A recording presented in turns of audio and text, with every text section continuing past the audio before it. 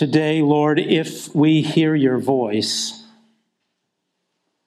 give us grace to soften our hearts, that we might enter into your rest and walk faithfully with you. Through Jesus Christ our Lord. Amen. Well, many of you know that as sort of part of my extended sabbatical over the next year, that I've begun a certificate called Narrative-Focused Trauma Care. That's a mouthful. Narrative-Focused Trauma Care. Basically what that means, I've shared this briefly before, it basically means dealing with the hurts of life through the power of your story, basically. Knowing your story, engaging your story, and then also being able to do that with others. Hurts. Every human being experiences hurts and wounding in some way or another from our earliest days. Our parents are sinners. They're not perfect. And we have hurts beginning from those days all the way up to today. And how we deal with those hurts, God gives us grace, to move on. And sometimes we hold on to those ways of dealing with hurts to our detriment and to the detriment of relationship. For example, like when the body experiences shock, that's the numbness, so that you can move forward through this. That's a gift. But if you stay in shock, that's a disaster, right? Some of you are like, I don't have hurts that affect my life. And I would beg to differ. I think we do. And the final piece I'll say about that before we move to the scripture is these hurts lodge in our bodies. And I'm like a total newbie, and I sound like I know what I'm talking about. I don't, but I'm discovering some of these things, and I'm finding it very life-giving. They lodge in our body. And when we experience a present hurt, a lot of times the way we respond is out of the past hurt. Why do I bring all that up? The place we find, it's not to make you feel uncomfortable. It's ultimately to lead to freedom and healing. Because the place we find ourselves in Hebrews today is in the context of a very traumatic story that the writer is taking the people to. Where we are in Hebrews 4, verse 12, it jumps right in after a whole chapter from the middle of chapter 3 to the middle of chapter 4, where the writer has spent all this time laying before the people a governing metaphor, a story from their history, way, way, way back, that he is saying, this is where you find yourself today. Note, very often we do this we-they thing with us and the people in the Bible. And I know I certainly have. I can't believe those people of Israel. I can't believe they saw God do all this stuff. They had the Red Sea. I can't believe they didn't trust God. Part of what the writer of the Hebrews is saying is we are they. And the story we're going through today is a very similar story. And so if you have your Bibles and you're looking there, you'll see that starting from the next verse after where Robert preached from last week, the writer says, therefore, as the Holy Spirit says, and he jumps into a quote from Psalm 95. Now, well-acquainted Anglicans will hear Psalm 95 and go, ding, ding, ding, that's the Venite. That's the call to worship. Come, let us sing unto the Lord. Let us shout for joy. Okay, I won't sing the whole thing for you, but it's a call to worship. It's a call to worship. And in the midst of that call to worship, the psalmist then says, today, if you hear his voice, do not harden your hearts as at Meribah and Massah, or in this version in Hebrews, which is quoted from the Septuagint, the Greek Old Testament. It says, today, if you hear his voice, do not harden your hearts as in the rebellion, which is what one of those words means, on the day of testing, which is what the other word, Meribah and Massah, mean, in the wilderness. So years later, the psalmist is saying, the psalmist is putting the people back at that day. Today, if you hear his voice, don't be like them. You have this opportunity to be before you. Well, what was, and then if you look just quickly through here, you see that phrase, today, if you hear his voice, do not harden your hearts, 3 times. He keeps coming back to it. And then we have our verse, which we started today. The word of God is living and active. What is he saying? God is speaking. God is speaking. And then the other thing he keeps coming back to is the last verse there, and we see this several times. As I swore in my wrath, if they harden their hearts, they shall never enter my rest. Whew. Hard word. So what is he referring to? Quickly, if you would turn there with me, if not, just listen. This is a very early story in the Exodus. This is Exodus 17, which is, again, where the writer to the Hebrews is placing the hearers of this book in this story. So they're just weeks. They are not long after the Red Sea. They're not long after all the plagues. They're not long after every firstborn in Egypt was killed, and they left Egypt hearing wailing and weeping of mothers like them in the houses as they left.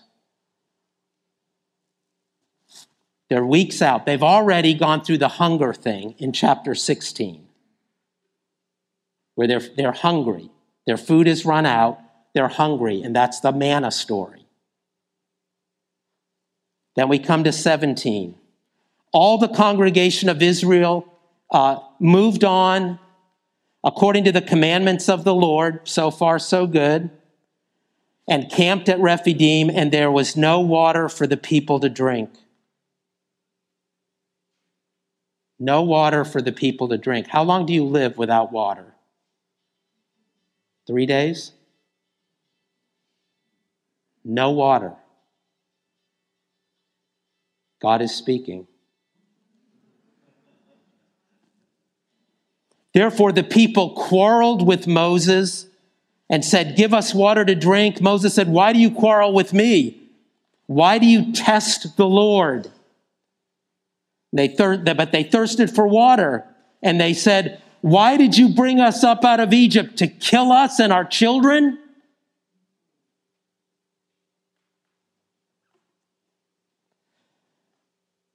Again, we might say, gosh, they saw all these miracles, this amazing stuff. Why are they testing the Lord? I want to suggest to you, these people were traumatized. They did see the great hand of God, yes. But think about what they'd been through to this point and what they were experiencing right now. Terror. No water. You know, how many people out there needing water and there's none? Days away from death. Weeks away from seeing soldiers coming after them, and they're at a sea that they can't cross. And their hearts are beating out of their chest. It's over. And then they pass through, and then they see all these people floating dead in the water. But that was after what we just described.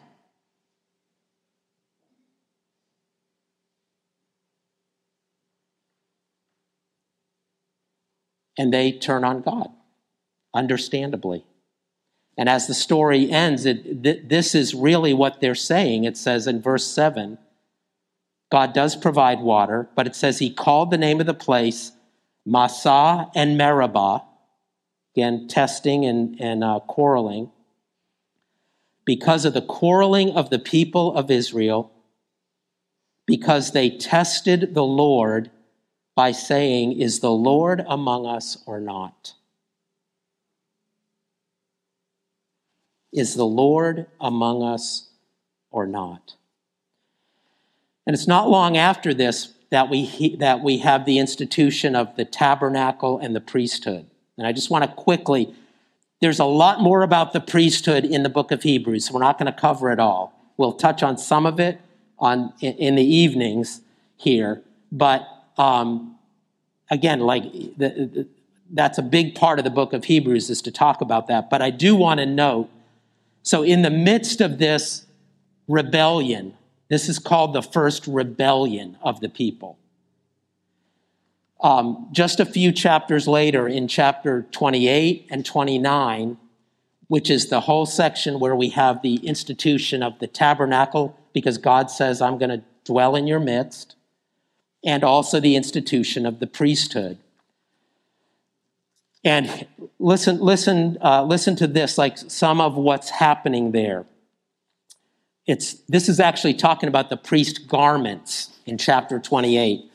But the priest was to wear this breastplate that had these 12 stones on it, and the stones had the name of every tribe of Israel.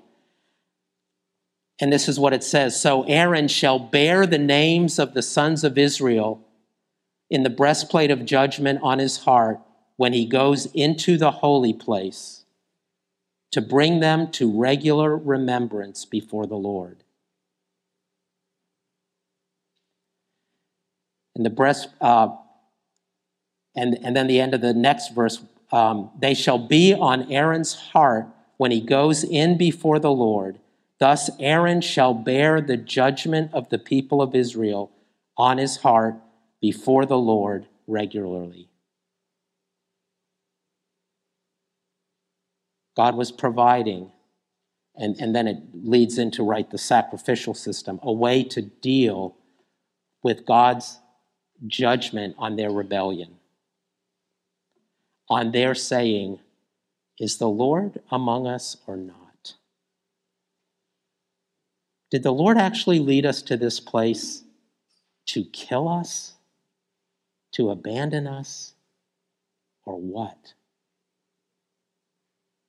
So all of that is in play here as we come to Hebrews 4.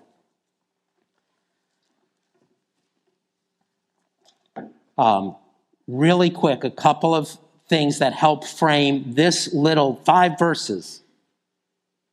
One way to think about the book of I believe I've had this on the whole time. Why didn't anyone tell me?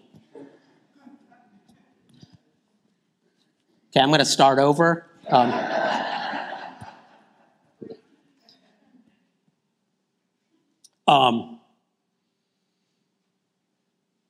3 things about the book of Hebrews that we see in this passage. That's one reason I'm bringing this up. Hebrews has scripture, Old Testament, Hebrew scripture after Hebrew scripture after Hebrew scripture that the writer presents. I think it's more than any other book in the New Testament. Quoting all these scriptures, and with the purpose of pointing to the greatness of Jesus over and over. He's greater than the angels. He's greater than Moses. He's greater than the covenant. He's greater than the sacrifices. He's greater than the priests. He's greater than the temple. All to point to this desirability and trustworthiness of Jesus, but also to warn the people. I'll come back to that in a second. Secondly, as a book, it is arguably has the highest Christology and the most human Christology in the New Testament. John definitely rivals the highest Christology. But no other book in the New Testament talks about the humanity of Jesus the way the book of Hebrews does. That he really suffered, that he tasted death, that he learned obedience through suffering, over and over and over. To the point that in a beautiful way, this is the third week in a row we've heard in the appointed reading, the writer, and this is probably an oratorical, like a sermon or some sort of oral presentation, because it's the only book that uses the name Jesus over and over, except for the Gospels. And where we hear it here, right, since we have a great high priest who has passed through the heavens, Jesus. Paul, this might be an exaggeration, but the Apostle Paul never refers to him that way. He refers to him as Jesus Christ or Christ Jesus. There's this emphasis on he's a real person. He's a human being with a name, Jesus. And then lastly, this book is written as an exhortation. I touched on that before. So lots of scripture pointing to Jesus,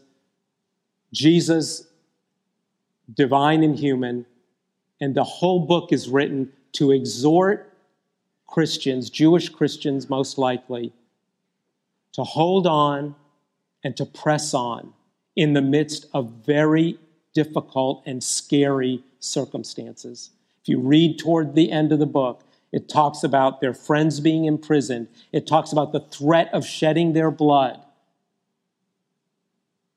And even right here, the argument is, don't be like your fathers in the wilderness who were unfaithful and therefore did not make it to the promised land.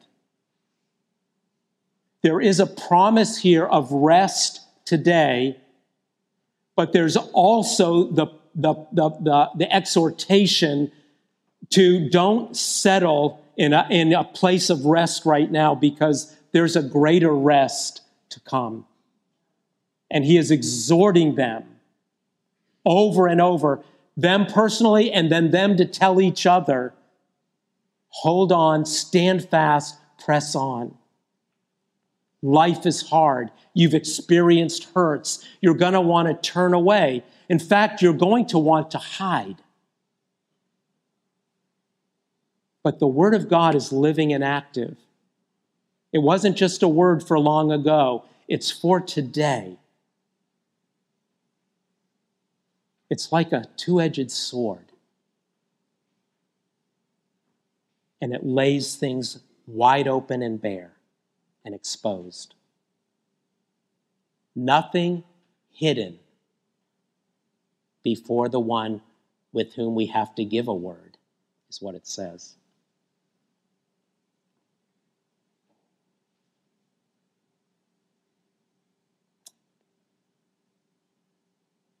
So the word, today if you hear his voice, don't harden your heart. Today if you hear his voice, if it exposes you,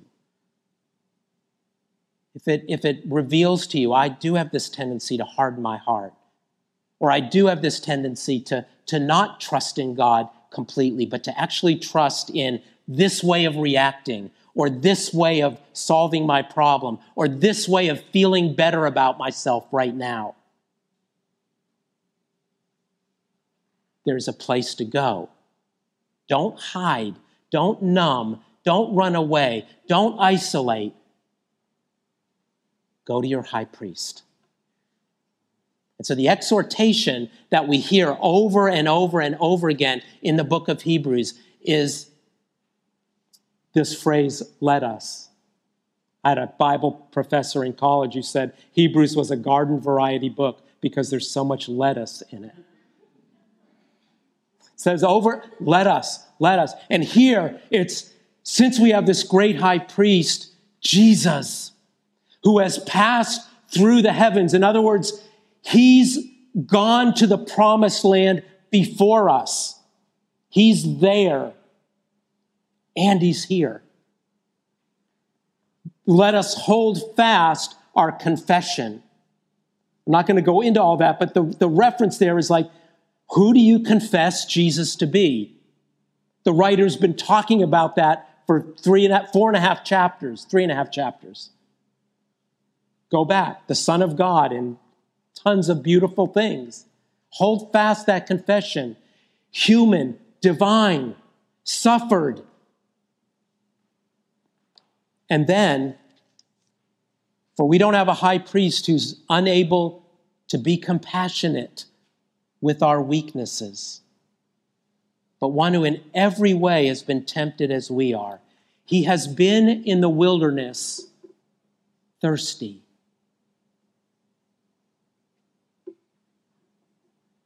He's been in the garden terrified of dying.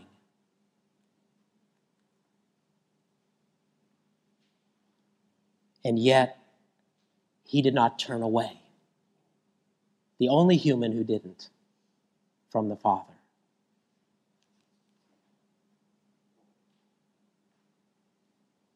Did you hear Isaiah 53? That's trauma, my friends. Jesus was traumatized. He was wounded. He was beaten. He was rejected. He was tortured. And he was hung naked on the street.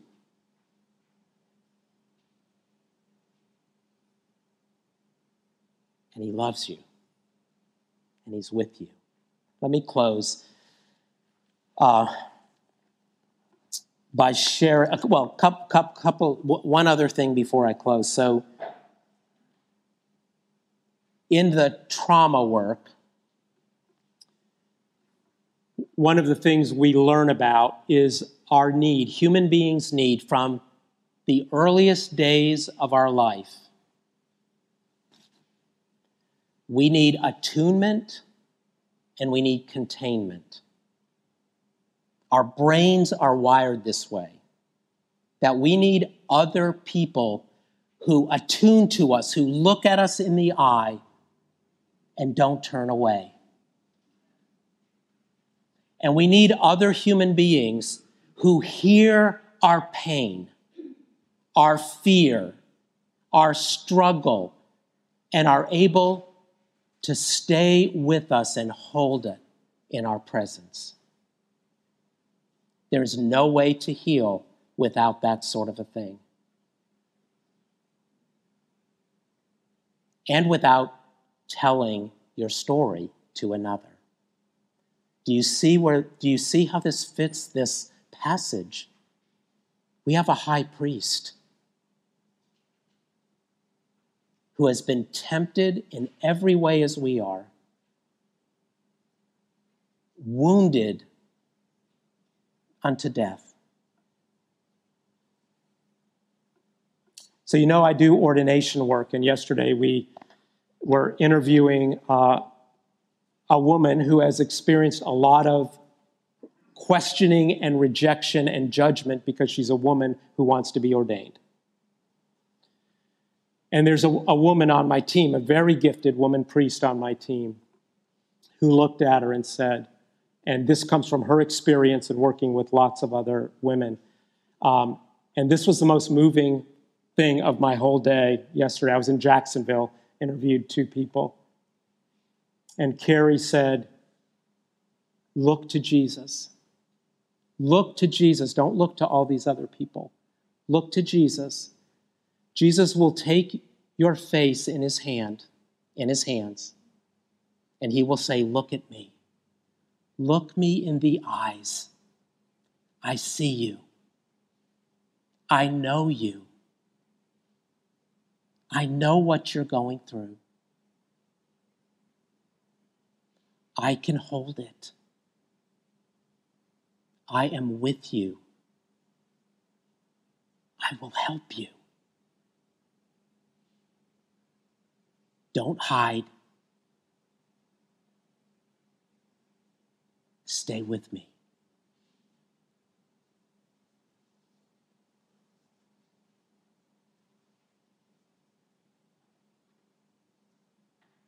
That's what Jesus invites us to, even right now. Today, if we hear his voice, let's soften our hearts and look in his eyes as best we can. We can trust him. Will we trust him? Amen.